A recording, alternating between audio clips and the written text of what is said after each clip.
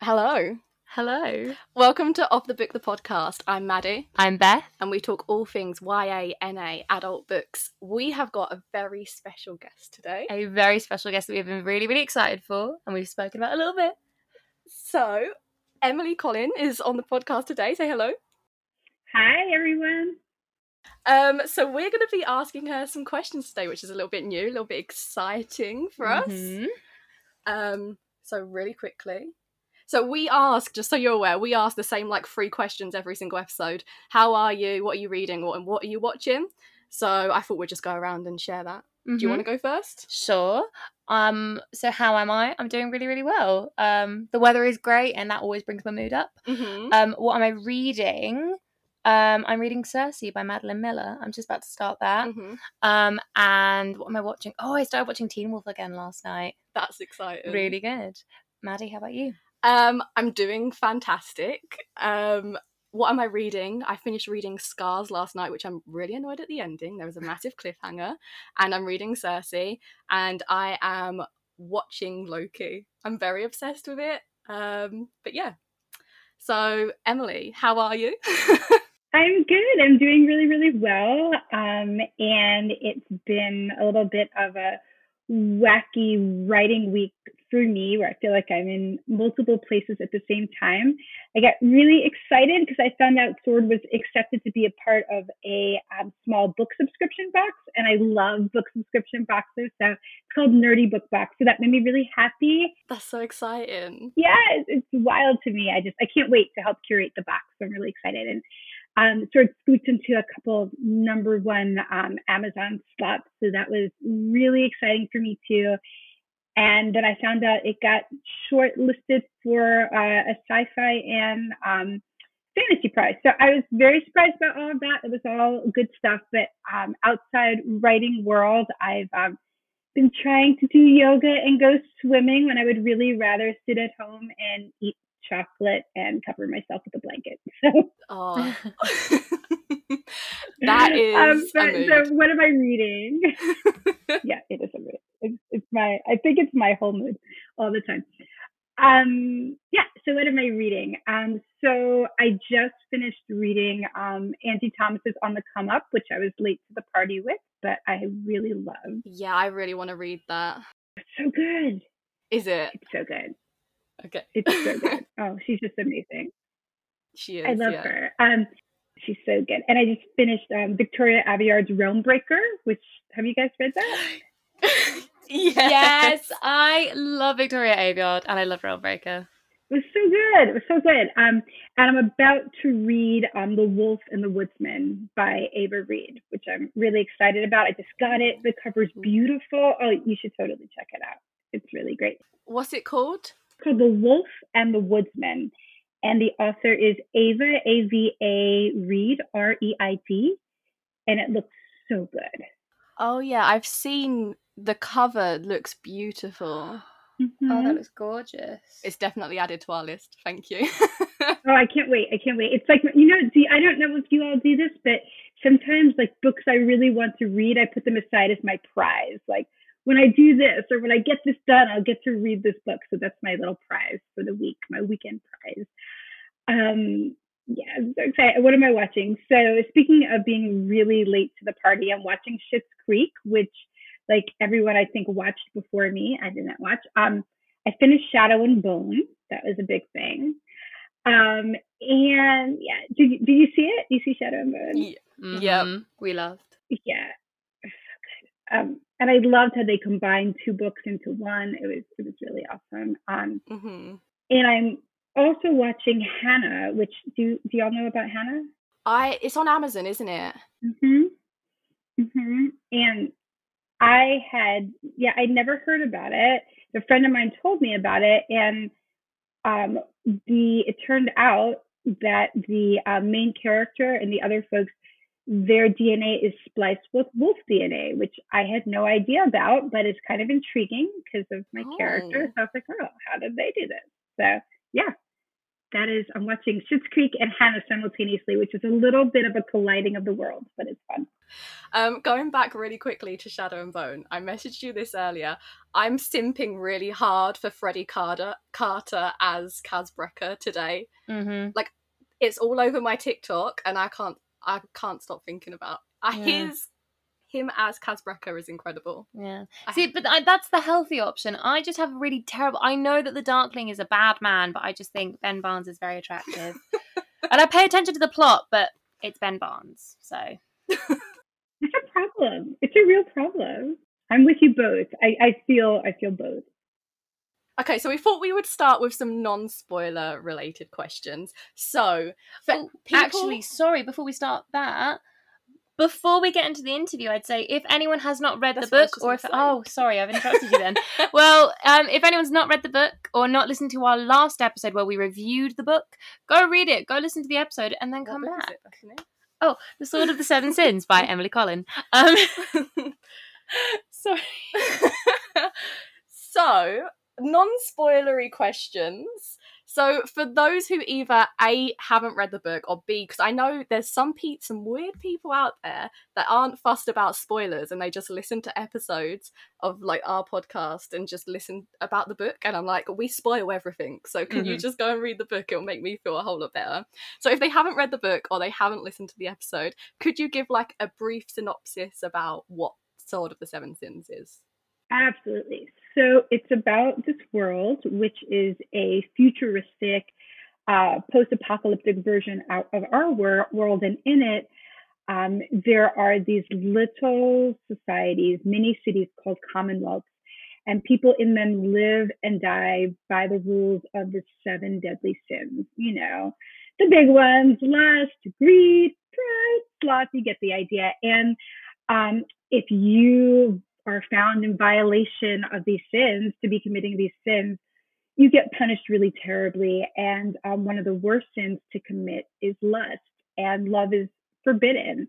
And so, of course, my two main characters fall in love, because what bigger conflict could there be than to fall in love in a place where love is forbidden and lust is punishable by death. And as they begin to fall for each other, they realize that there's more to their world than meets the eye. And so then they really have to decide, do they cling to the world that they know and what's safe and accept what's around them and forsake what they feel in their hearts? Or do they go with their hearts, risk their lives, and leave everything they know behind? That's the story of the first book. It's a trilogy. So there's three main books, and then there's a short story collection which is out now, and then there's a free prequel which is out now too. So it'll ultimately be a trilogy, but that's kind of the summary of the first book. That's Sword. Fantastic. I said in the episode, like, I haven't been that excited, like that first chapter of reading these like futuristic dystopian type worlds. This was like the first time since I was about 13 where I was like really excited and really on edge reading this book, and it's fantastic. So if you haven't read it, go and read it. And its opening line I absolutely love. You know how to open a chapter, like, because it's that one then followed by chapter 2. Just the opening lines just catch you and like pull you in. It was so good. We do this thing where we will like read the book at the same time, but we'll just message quotes to each other that we love. And I was just getting quote after quote from Bethany, like just from the first chapter, and I was like, okay, I need to read this. I was like, you need to hurry up and read it so I can read it. Oh, thank you so much. Yeah, that first line is It's so good. So our next question is, what was the main inspiration for the Commonwealth and their rules?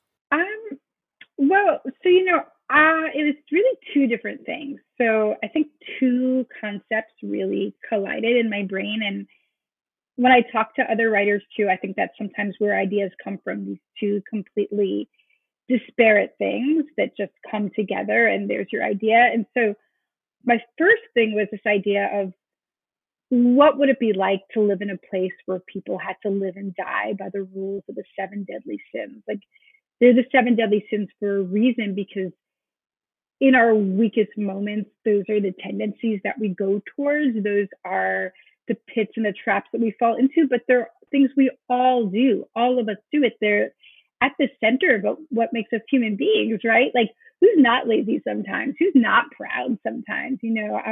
All of us, right? And so I thought, what would it be like if you lived in a place where these very basic human traits that are just part of who we all are were completely forbidden, and so these things that we all just tend towards just were things not only to be ashamed of, but that you could die for committing.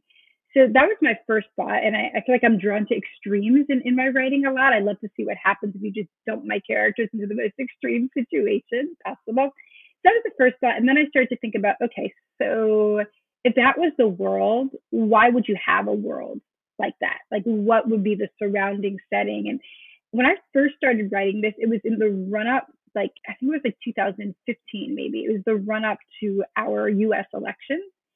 And I was very alarmed by what I saw in the run up to our US election. And a lot of people didn't seem to think that the person who ultimately became our president, I want to say his name, could win. But I thought he would win. And it was really scary to me thinking that he would win because he did not espouse my personal belief system in any way. And so I started to think about, what could our world look like in the future if this person won? What if this person was really just a front for white supremacist groups? What if this person was really a puppet for these political schemes and was just power hungry and didn't have the best interest of the country at heart, and all of these different things? And I kind of took it to the extreme in my head where I thought, and what if climate change then went unchecked? And what if these groups that were unsupported before kind of came out of the woodwork, which, in point of fact, unfortunately, is kind of what happened to us. And I started to really envision this. And I thought, what if at that point, there was a revolution and these small communities formed in the southern United States, which is where a lot of the weapons caches are. And they were controlled using religion, because of course there's a biblical basis for the 7 deadly sins. And so that's kind of where that came from. And there's a whole fantasy element, to this series as well, with the 4 houses and all of that kind of makes it different than the typical dystopian apocalyptic fare. But that was that beginning thought of the Commonwealth, was like the blend of kind of like creating art to cope with the run up to the election, and this idea of what would happen if the 7 deadly sins were punishable by death. I love it. I love that. Do you know what I've just realized? I feel like this is going off topic, but I've just realized, so I was you call them dance majors in the US, but my degree is in dance, and my dissertation piece was based around He Who Shall Not Be Named. And I've just realized that I ended up taking like almost dystopian futuristic type look on it. Like, all of my dancers were based in neutral tones. Everyone was like wiped of personality. They were just people. And I've just realized I've just put that like 2 and 2, not related, but I thought it was interesting. No, I think it's totally related, because I feel like it's the same thing, right? Whether it's dance or visual art or writing, this is what creative people do, is try to make sense out of, or make art out of, the things that are either lighting us up inside with happiness or lighting us up inside with fury and fear, And so it has to come out some way. And I think creativity, like the dance pieces that you're talking about, or writing or whatever, it gives us a different way to put that information forth. And I think, so in my non-writing life, in my other life, for many years, I worked at an arts nonprofit for youth in need, and it was multidisciplinary. And one thing that we found was we had a lot of youth that we were serving who might have been very angry, very sad, very lonely. And if you tried to talk to them about those things directly, they just shut down. But if you used art, all of a sudden, everything they were feeling, they would express by drumming or dancing or singing or writing or painting. And so I think sometimes you can get also people in the world to look at issues differently, people who would just shut down and be on different sides of political issues if you just talk to them. But if you create art, everyone can sit down and read it together, and maybe you're willing to look at it differently. Who knows? Maybe you change people's opinions with your dance, So that's something else I think that I hope for too, is that when people create and you turn these negative emotions or feelings into something creative, you can sometimes change people's minds before they know what their minds are being changed about. So, for sure. Can I ask a question? I realise it's not on the list, but I was reading through like the promo packet that Jennifer sent us, and it was talking about how you were willing to discuss about the line between creativity and anxiety. So I'm a dance teacher, just for reference, and my biggest thing, I wrote essays on it, and it was about the line between creativity and boredom within the dance class. So if a young person, hypothetically, if a young person was really wanting to create something, but they were like really anxious about that process, because I know that can be a daunting process for young people and children to go through, what would your advice be for them? I think that a lot of anxiety in creation comes from exterior pressure. So a lot of the time when you're creating, it's because you've seen something else in the world, another dancer, another choreographer, another writer, and you think, I was inspired because I saw this piece or because I read this piece.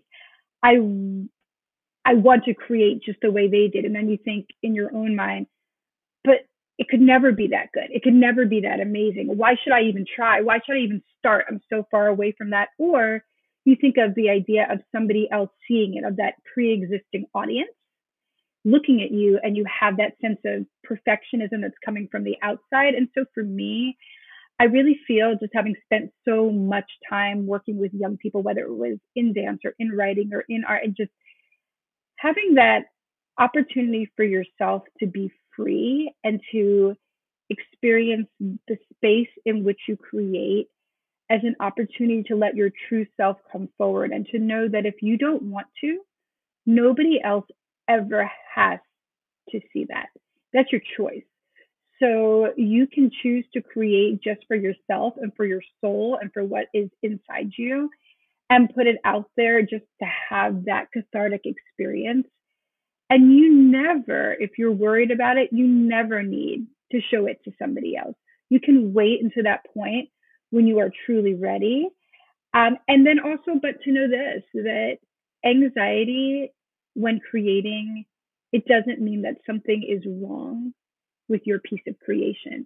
It doesn't mean that just because you're feeling like that sense inside, we know that anxiety lies and depression lies. These are things that lie to us about who we are, and that oftentimes we can't see ourselves clearly when we feel depression or when we feel anxiety. So just to know that no matter who you are, whether you're the most accomplished person in your field or whether you're just starting out, we all feel that anxiety. And that anxiety is that liminal space between what we want to achieve and what we hope we won't be able to.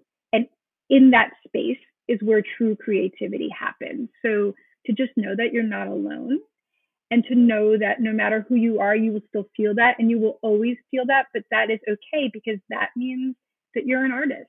It's part of being an artist. That's what I'd say. Okay. Oh, thank you. That's inspiring. It is. God, that's got me. Anyway, let's back to the book. I don't know, did that help? No, it really does. Yeah, it's a line that I always find. I know that young people feel pressured into creating, and I find a lot of times that like stunts the creative process because they just don't end up wanting to do it. But I feel like no matter what art form, whether it's writing or dancing or acting or anything, I feel like that is something that really needs to be addressed with how young people are taught in general, just with their entire education. But that's going off on a rant. Well, I will say this one thing, because you've hit on my other passion. So let me just say this one thing, if I can. Go for it. Is that I think that in many, many school systems, there's a right answer and there's a wrong answer. And there's stuff you're supposed to memorize, and there's rote education, and there's stuff you're supposed to spew forth. And you're right or you're wrong. And I think that is hard to unlearn when you come to a place where you're creating, and it can be anxiety producing before it's freeing, right? There's a step of anxiety in there where you are still pulling from your public education system, and you think, well, wait, what do you mean I could just do whatever? You would think it would be like, but no, you're free, create. But it just in the same way as when people have been imprisoned and they get out, and then it's very hard to step out of that space not having someone tell them what to do in every moment of the day.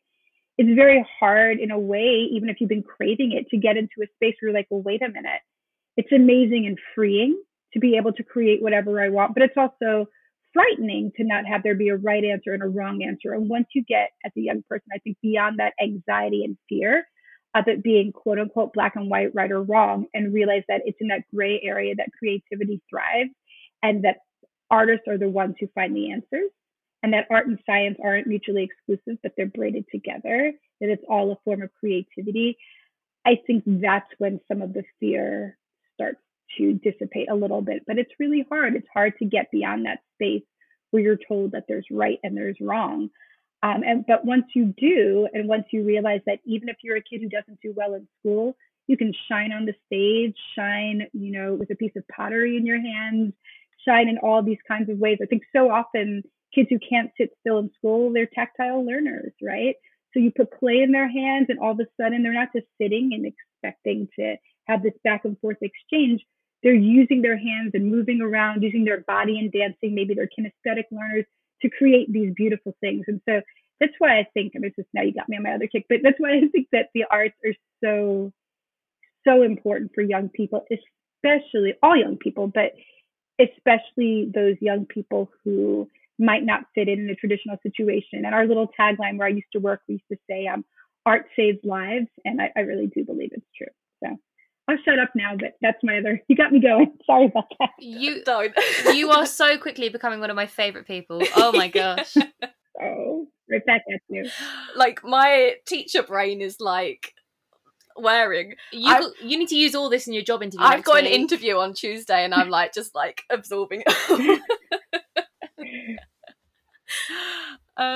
Should we circle back? As interesting as this is, should we circle back? We should circle back to the questions.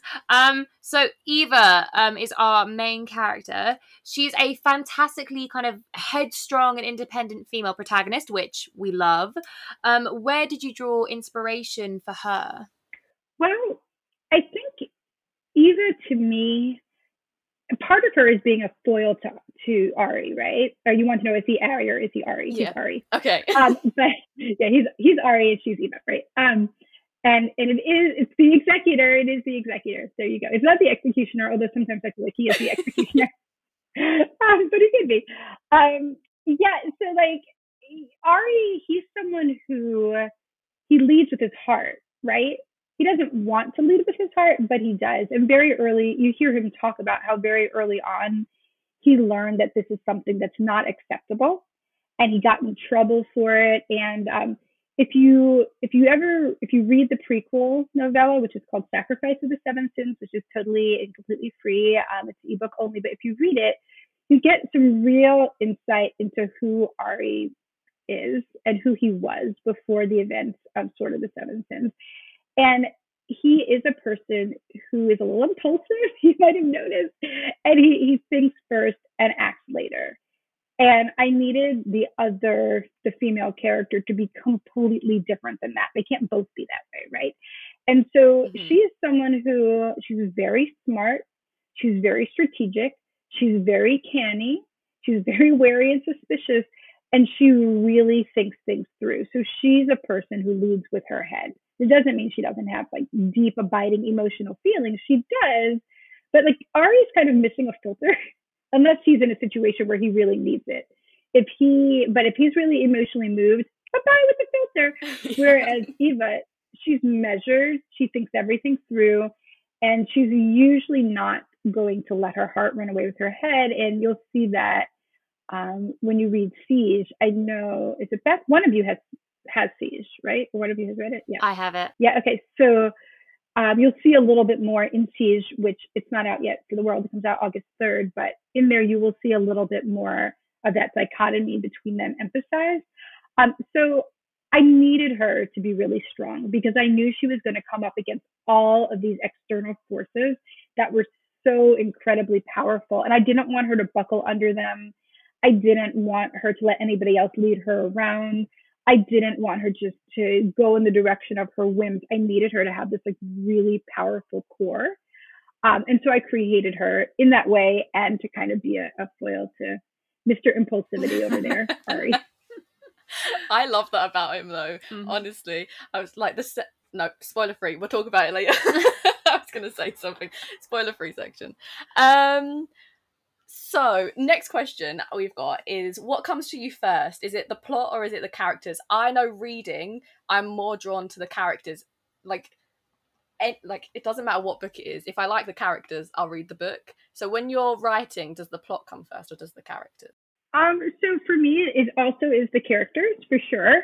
And that is something that the plot is there, but so often a line will come to me. Like in this case, the very first line of Sword that you remarked on, that was the first line that came to me, and it came to me in Eva's voice. And I was like, oh, wait, she was 10 years old the first time she condemned a man to death. Who is this person? Who would condemn someone to death when she was 10 years old? And I knew right away when I had that line in my head that it wasn't because she was this like bloodthirsty sociopath. You know, it was something had happened and she didn't want to be condemning this man to death, but she had no choice.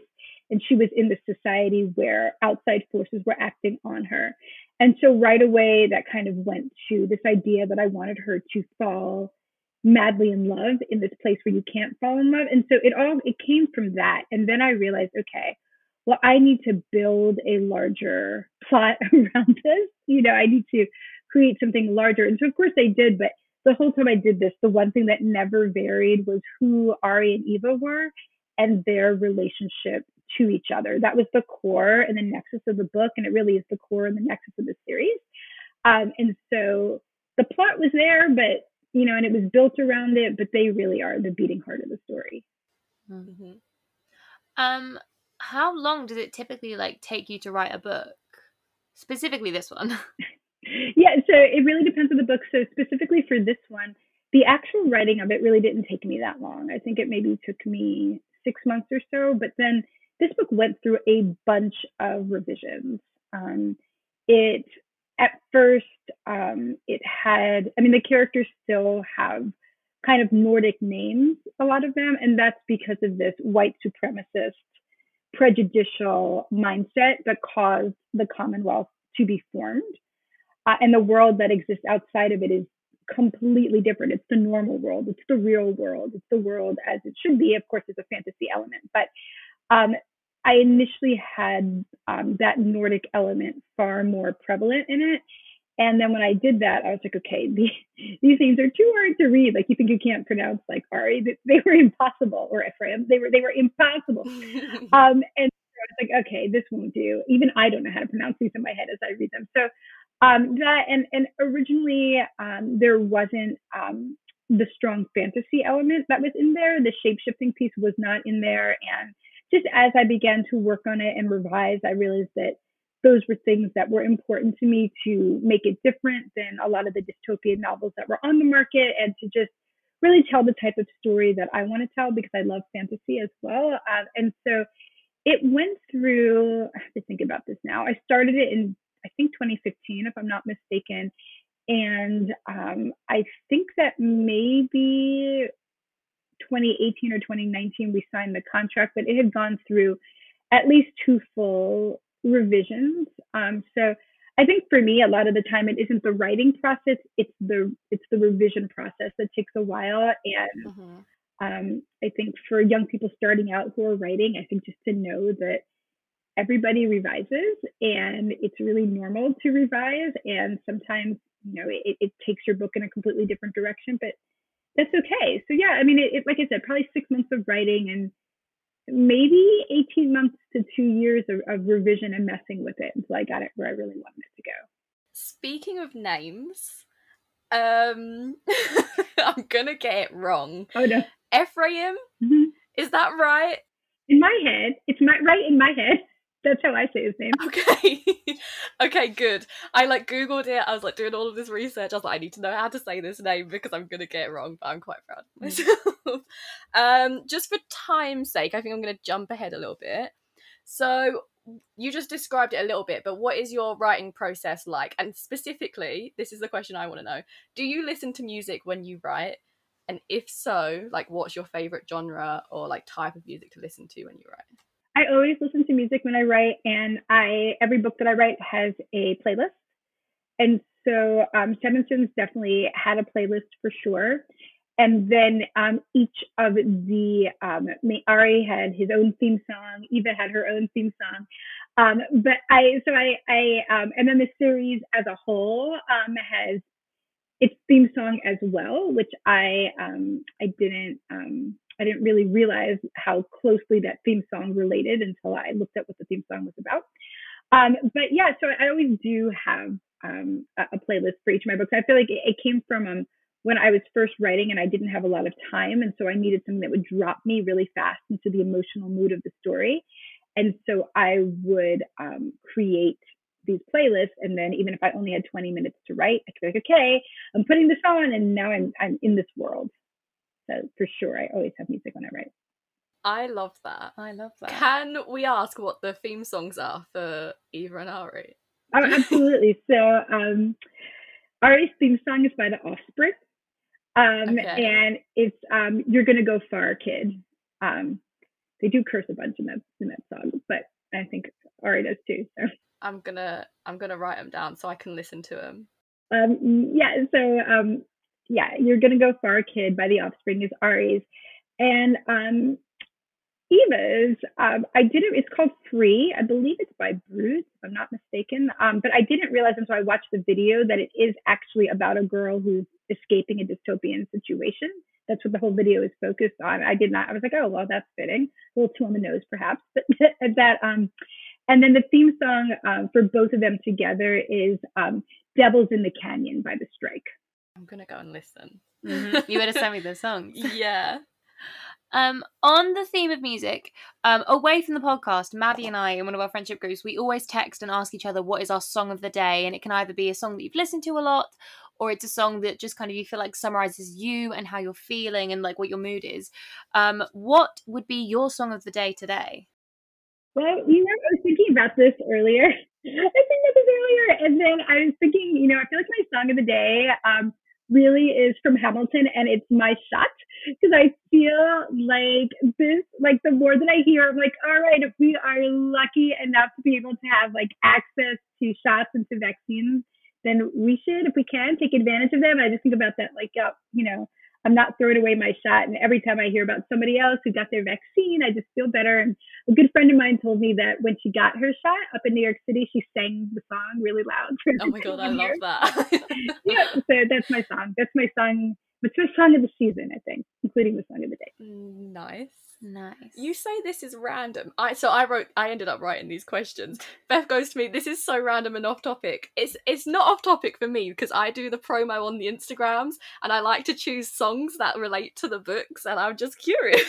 That's why. When I'm doing the promo for this, I just want to be prepared. That's all. Anyway, right, let's go on to like the spoilery questions. So this is for people, if you haven't read the book, this is your time to disappear, okay? Disappear, goodbye. So our first question, and this was one from me because I was thinking about it. So Samuel, the way he dies in the book is very dramatic to me. So what was the reason for him having to exit this way? Like, we know as a society they're extremely medically advanced because of what happens with Eva and what they're telling her about herself. So why was it such like a dramatic, like almost ritualistic type death? So I think you may have noticed that there's a point where Ari talks about how even though other people other than the Bellatorum in the Commonwealth have electricity, that they do not. The Bellators do not have electricity because they're Spartans in a way. They are taught to learn how to survive and thrive under these conditions that are far more primitive than the rest of the society. And that extends to almost everything they do. And Killian, who you get to spend some time with in the short story collection, he talks about everybody else as the sheep. That's what he calls them. He calls them the sheep, which isn't very nice. But that's kind of how the Bellators think. They are the ones who are primal and brave and able to endure and able to do all these things, and they're supposed to be able to withstand whatever torture is thrown their way. And so they exist in a way a little bit outside the practices of the rest of the Commonwealth. They've got their woods that they train in that nobody else is supposed to go in. They have this separate building that they live in. They have their own food. They have all these things that they do, they're of the Commonwealth, but yet not of the Commonwealth. And that's deliberate on the part of the executor and the priest, because if someone mixes and mingles amongst you and practices your customs, they're far less scary, right? So they need to be seen as other to be really frightening. And so that the way Samuel dies is part of that. They have their own rituals that are seen as extreme in many ways, that are commensurate with the extreme ways in which they live their lives. And part of it too is about it being highly visible, right? So Samuel makes this choice. He can either choose to live out his life in the Bellatorum, becoming, as they put it, increasingly decrepit and unable to perform his duties. And they would allow him to do that, but I think there would be a certain amount of shame because they exist for one purpose and one purpose only, and he would grow increasingly unable to fulfill that purpose. Or he can take what they see as a warrior's death, right? And then they gather everyone to witness it, to see, he took what they see as brave. Of course, it's not really brave. It's kind of insane and cruel and awful. But so is their society. And, seeing something so blatant, it really tells you about, oh my gosh, what have I gotten myself into? Okay. Makes sense. Yeah. Makes sense. Can you clarify some of Eva's kind of like special abilities? So does she shift into each individual animal, or is it like taking the best of each animal to make a hybrid situation? If she touches water, will she automatically turn into a seal? Like, these are the pressing questions. Also, can we just clarify what the 4 animals are? Because I feel like I read through that section so quickly. I just remember the seal, and I really hope she just randomly turns into a seal at all times, because if I had that power to just, I would. I think I would. Seals are pretty cute. So she can turn into a panther. She can turn into a wolf. She can, as mentioned, turn into a seal, and she turns into a falcon as well. So those are the animals that she can turn into. And so it was a little awkward with the seal, because I was like, yeah, as you mentioned, like, it's not a lot of use if you're in a big battle and everyone's like, a wolf is like really fierce, and like, a panther can attack with claws, and, a falcon can like peck out people's eyes, and like the seal is going to be like sealing around with its cute little face, and everyone's going to call victim to its like great big beautiful eyes. I don't know. And so in the second book, like, we reflect on this a little bit more, but you're right when you talked about in the earlier podcast that it's from Lachlan and the Selkie, right? That story that they tell to each other. And the issue really is that, these 4 houses originally existed, and these 4 houses did have these skumaskat, these animals that were representative of each of them. And while some of them were certainly all about defense, others of them were just the shape-shifting animals of that house, right?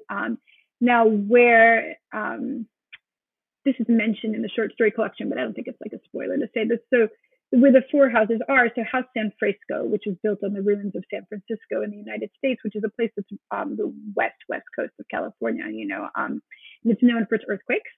And so that is a city that in this world exists partially underwater, because it's been so destroyed by these earthquakes. And so the seal, the type of seal she is a leopard seal, which is like not as cute and adorable as like the little cuddly seals that we normally see. They're the most vicious of the seals. They can take down a shark. And so in San Francisco, because it's this half above ground, half underwater city, and because they would expect many attacks from the sea, then the leopard seals, the skooma, were actually quite useful in terms of defense. But in terms of why the executor chooses to do this to Eva, like, how are you, the Commonwealth is landlocked, like it's in the mountains, how, a seal is not of much use. I think for him, he realizes that there are these 4 houses. Each of these animals are representative of each of these 4 houses. First of all, he wants to see what he can do. These are the 4 types of shapeshifters he knows of. And he knows that if he's able to make her into this weapon, then he can make more of her. And he can take this little army that he'll make anywhere to any of the 4 houses, and he'll be able to completely weaponize them. So I think this is part of what he's thinking, not that particular ability will enable him to create something that can defend the Commonwealth. But his goal, in his little power-hungry mind, there's several Commonwealths, there's 4 or 5, but there's also the world that exists outside of that where the houses are, and he does not want those houses to exist because even though no one in the Commonwealth knows that they're a threat, right? And so that's really, he's trying to create the best weapon he can create to be able to be utilized in all the different circumstances. So she can only shift into one animal at a time. She can't be like a hybrid. Like she couldn't be like, I don't know, what could she be? Like a panther with like a seal head poked on top. She couldn't do that. So it's just one animal. It's just one animal at a time. Although at this point, when Sword ends, it's really no animals because she hasn't been able to do anything except for accidentally shift pieces of her, which is completely terrifying to her. So it did happen. I didn't make that up. Beth was like, I didn't read that. I was like, it happened, I swear. I think I was just really sleep deprived at that point. So going on from that, you might not be able to answer this because it's spoilers for book 2, but like how much control does she have over the shifting? Like, is it just something that happens, or is she like going to be able to eventually control when and where that happens? And is the first time it happens, is it going to be like out of her control because it's the first time she's shifted? And is it a seal? So I can't answer some of those questions because it's too spoilery. But what I can say is this, which I think is fair to say, is that right now it's not under her control at all. And she doesn't understand the first thing about how it might work. But I think we can envision how, we know she's left the Commonwealth at the end of the first book. So now she's out in the world. So now she's kind of potentially a lethal weapon, but maybe even lethal to herself. And she has this piece of information about Ari that Ari does not have about her or about himself, that the executive created him, or not created him, but isolated him as somebody who could anchor her in this way.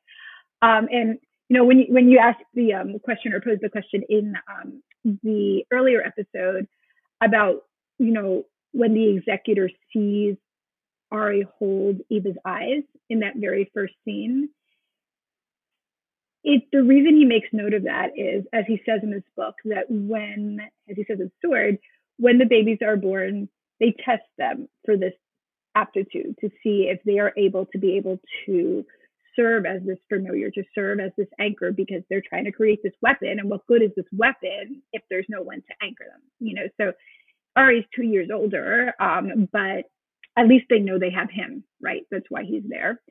And it's kind of a clue too as to why he didn't wind up with the rest of the natural born, because we know he is natural born. Why isn't he just with them? Mm-hmm. Well, because he has this ability. They pull him out, right? And so the executor has been watching Eva all this time. He's watching Ari all this time.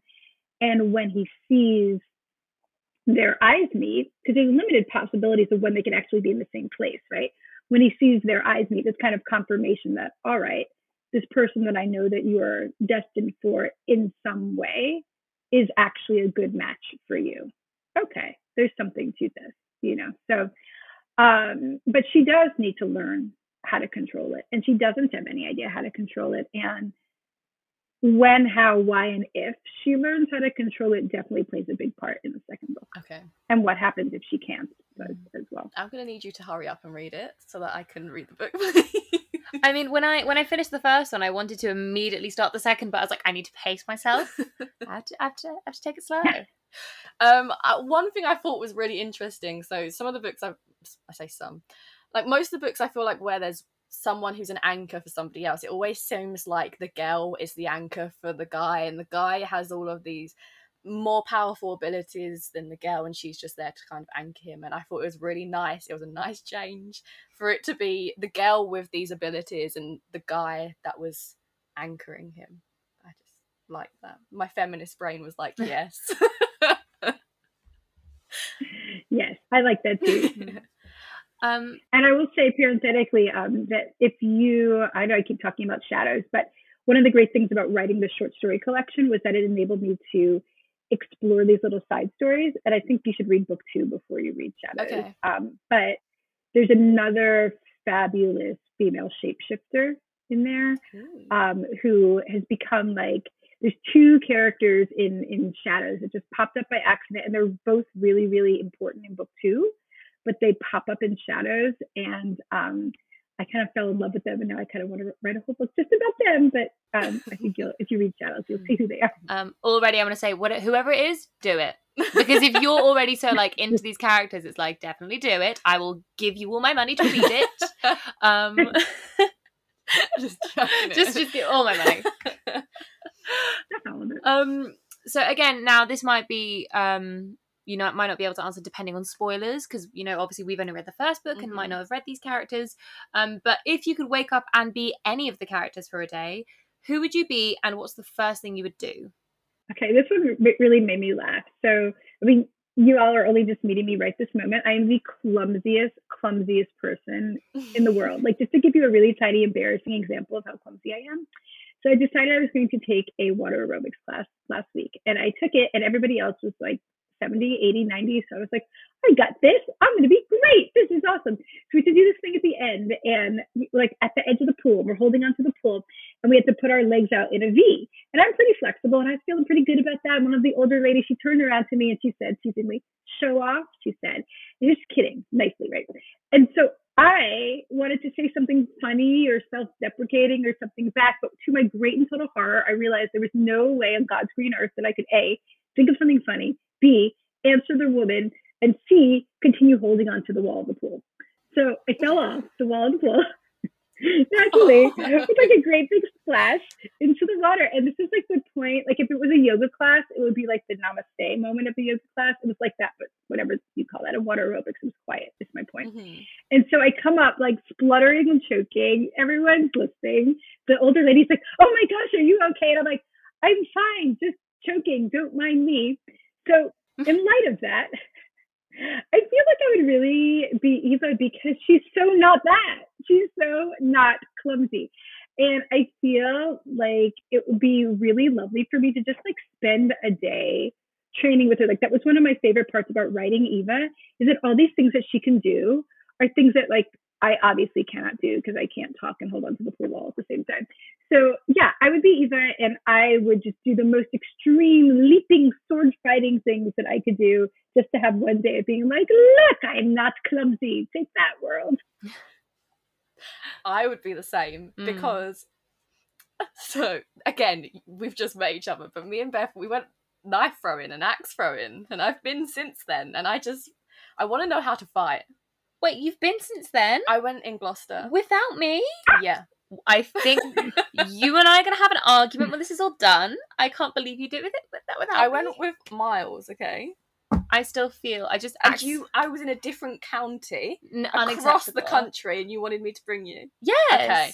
Although, last time when we went, I did accidentally cut my knee, and I just didn't tell anyone with the knife. So, But yeah, I just want to be able to fight. That's... I'm not violent, but I would like to know how to... I'd like to know how to do it. I'm thinking of time, and I'm trying to decide what questions. Oh, I saw this question on TikTok just randomly, and I thought it was really interesting. So if you woke up as Eva the day before, like the choosing ceremony, the day before they get their jobs, and you knew the outcome of book 1, what would you do differently? Or if anything, what would you do differently to what Eva did in the book? Well, so to get like the reasoning why I would do something differently, we have to again read book 2. But I would not make an enemy of Jacob Reese, because Eva makes a terrible enemy of Jacob Reese. She's better than he is. She scratches up his apprentice's face. She slices his weapons belt in half, and it falls to the floor. She's just over him. He's conceited. He's obnoxious. He's aggressive. He's annoying. Yeah. He makes fun of her for being a female Bellator, all these things. And so she makes a total enemy of him.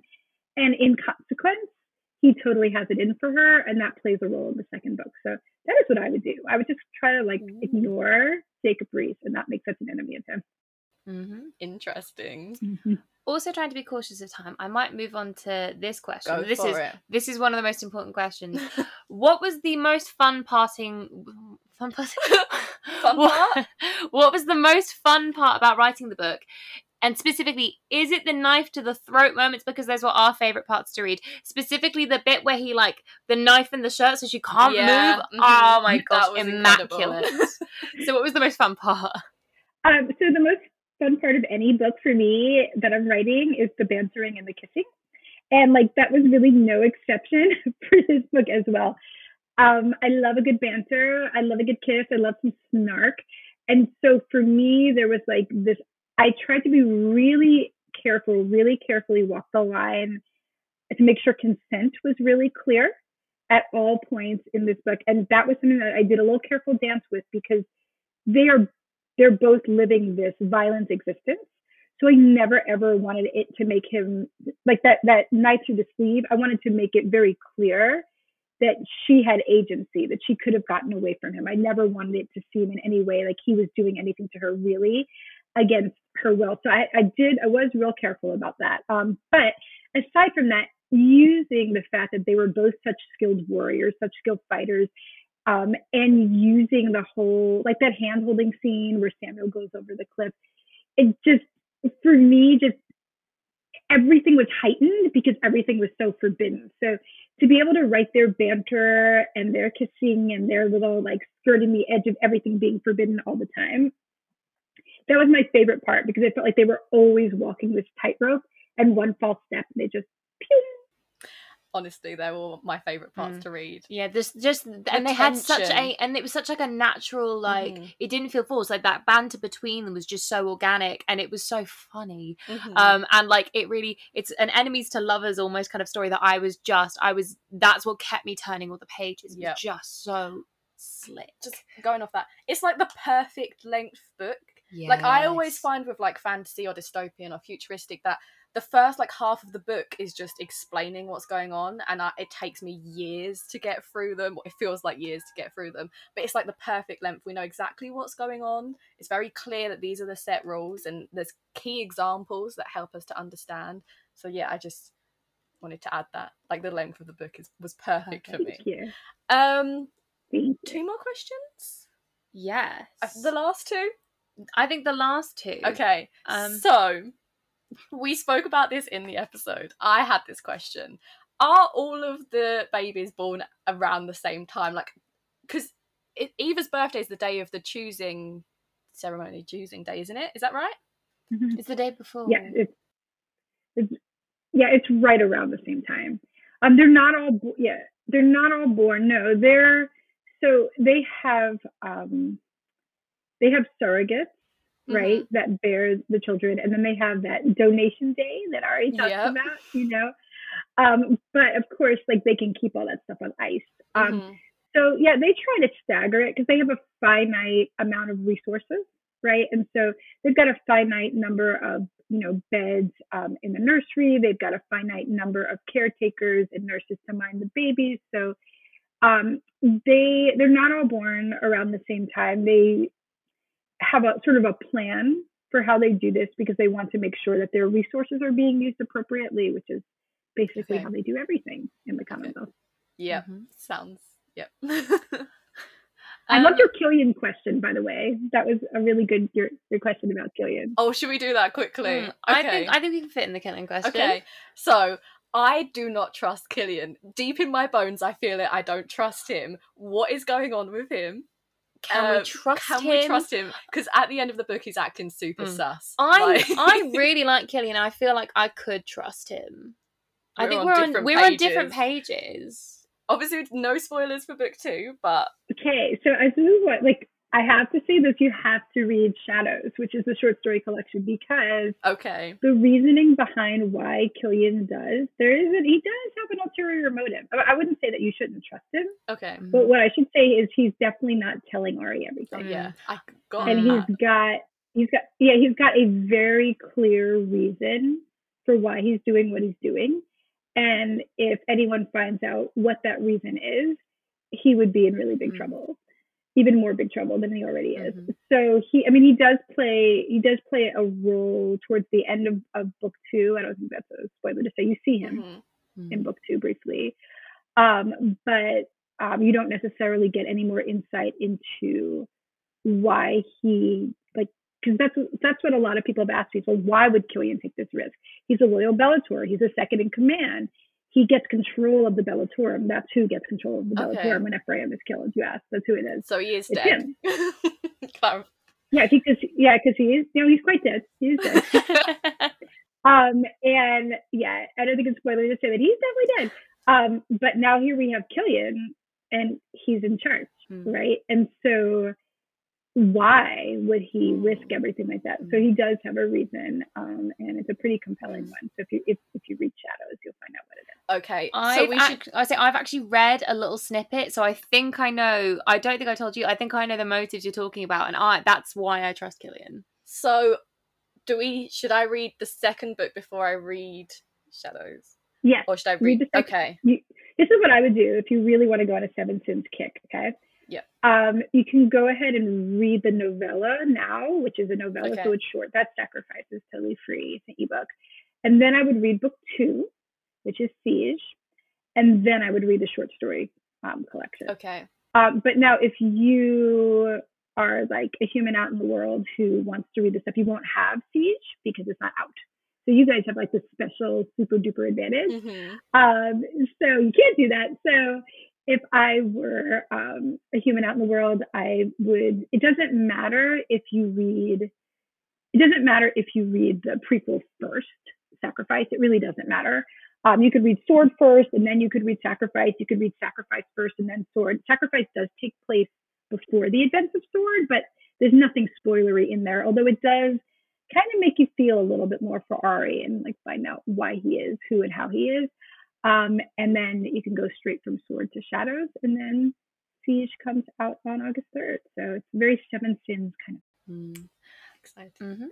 Final question. Okay, so I was thinking about this one because, as you could tell from our episode, I was going down existential crisis route. I was like, if I was in this world, 1, would I just blindly believe it?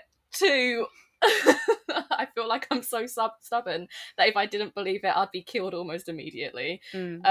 So if you was in this world, if you was just picked up and dropped off into it, which of the sins do you think you would most likely get caught and punished for? Because I know mine's going to be pride, because I am the most competitive person ever. Like, competition like rules my entire life. The only reason I do anything is to beat somebody else, which is like really petty, but like that's like how I motivate myself. So I know that's what mine's going to be, but what would yours be? Oh, it would definitely be pride. I'm a Leo. Leos are known for being very, very prideful. I'm sure this would be my problem, because I would be like, well, you're not going to tell me what to do. Well, I could figure out a better way to do this. Well, why should we inefficiently all stand in this line when we could do other things? Well, this is ridiculous. So I'm sure that would be me. I'm sure pride would be my downfall. That would be me. I'm a Taurus, so I'm like super stubborn as well. So if someone tells me to do something, I'm not doing it. Like, absolutely not. What would yours be? I was going to say, I'm a Capricorn, so part of me wants to say pride because I'm very independent. I like, I just like going for things. I like to win. However, I think it would be lust, because I fall in love. If a person looked at me in the street and like even just raised their eyebrow or smiled, I'd be like, well, I'm in love with you. Marry me. We went out a few weeks ago, and it was like my first time out like since kind of the COVID lockdowns and stuff. We went to a bar, and this one bartender, I didn't know if he was flirting or not, but I still am slightly in love with him. He walked over to the table and filled up my water, no one else's. We made eye contact the whole time. And I think it might have been a marriage proposal. I don't know. So I think mine would probably be either pride or lust. Love that. I also would definitely fall in love with Ari. So Ari's is definitely pride, as you can see. So you'd be perfect together. I think that's all we've got time for. Well, can I tell you guys? I was going to take it to you real quick. So I meant to mention at the beginning, but I totally forgot. So I'm doing this big pre-order giveaway for book 2, which I'm so excited about. And of course, it's a podcast, so nobody can see, but I'm going to show you. Can you see this? It's a tiny little sort of the Seven Sins earring. Oh my God, that's so cute. Yeah, and here is like of course it's attached to the other one. Here is a tiny little Siege earring. Oh my God. Mm-hmm. And then my friend who's a metalsmith made the most amazing poetry cuff, which has a line from Shadows in it. So, and there's all kinds of other fun stuff in it. So, yeah, if anyone feels compelled to pre-order Siege, the website, the book has, or the series has its own little website, which is the7sinseries.com. Don't forget the or you're going to wind up in a very weird place, which is not my website at all. But yeah, the7sinseries.com. And it's also on my main website, which is emilycollin.com. But there's some fun stuff in there, and I love those little earrings. They are They're so cute. So when does Siege come out? It comes out August 3rd. And so the pre-order giveaway runs all the way from now through August 2nd. And then if you want there's more stuff in there. I'm trying to remember. There's a really amazing little candle from Frostbeard Studios, which smells like chocolate and coffee and is so wonderful. And there's all kinds of fun stuff in there. There's a Welcome to the Commonwealth retro postcard that's vintage. I saw that. What? I was in love. I saw it on your Instagram and I was like, this is so cool. That's in there. There's a bookmark in there. There's a Banned Books mug. There's a signed copy of Sword. There's all kinds of fun stuff in there.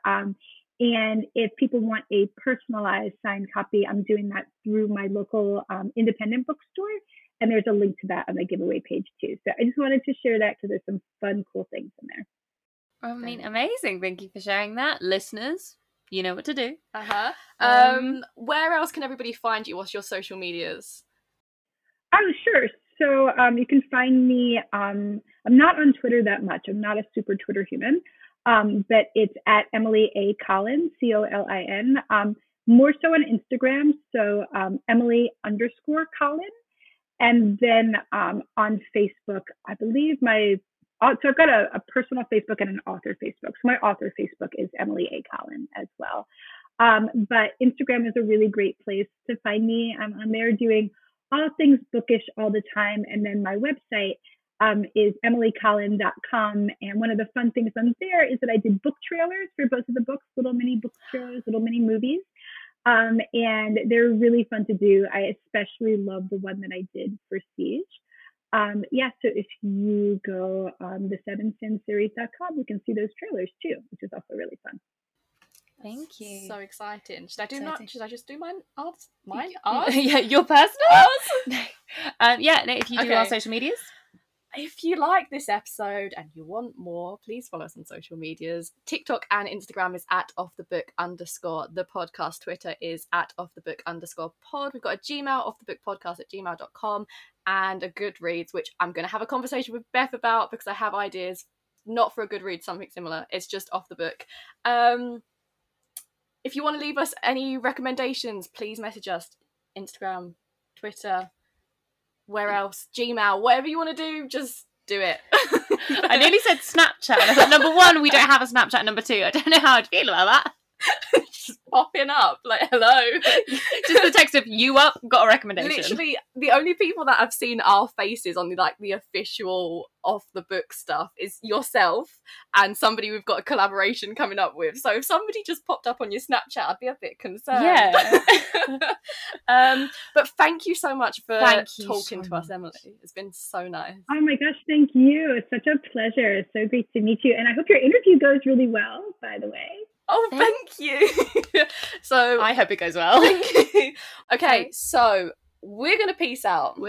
Thank you so much, Emily. Thank you. Thank you, everyone, for listening. Bye-bye. Bye.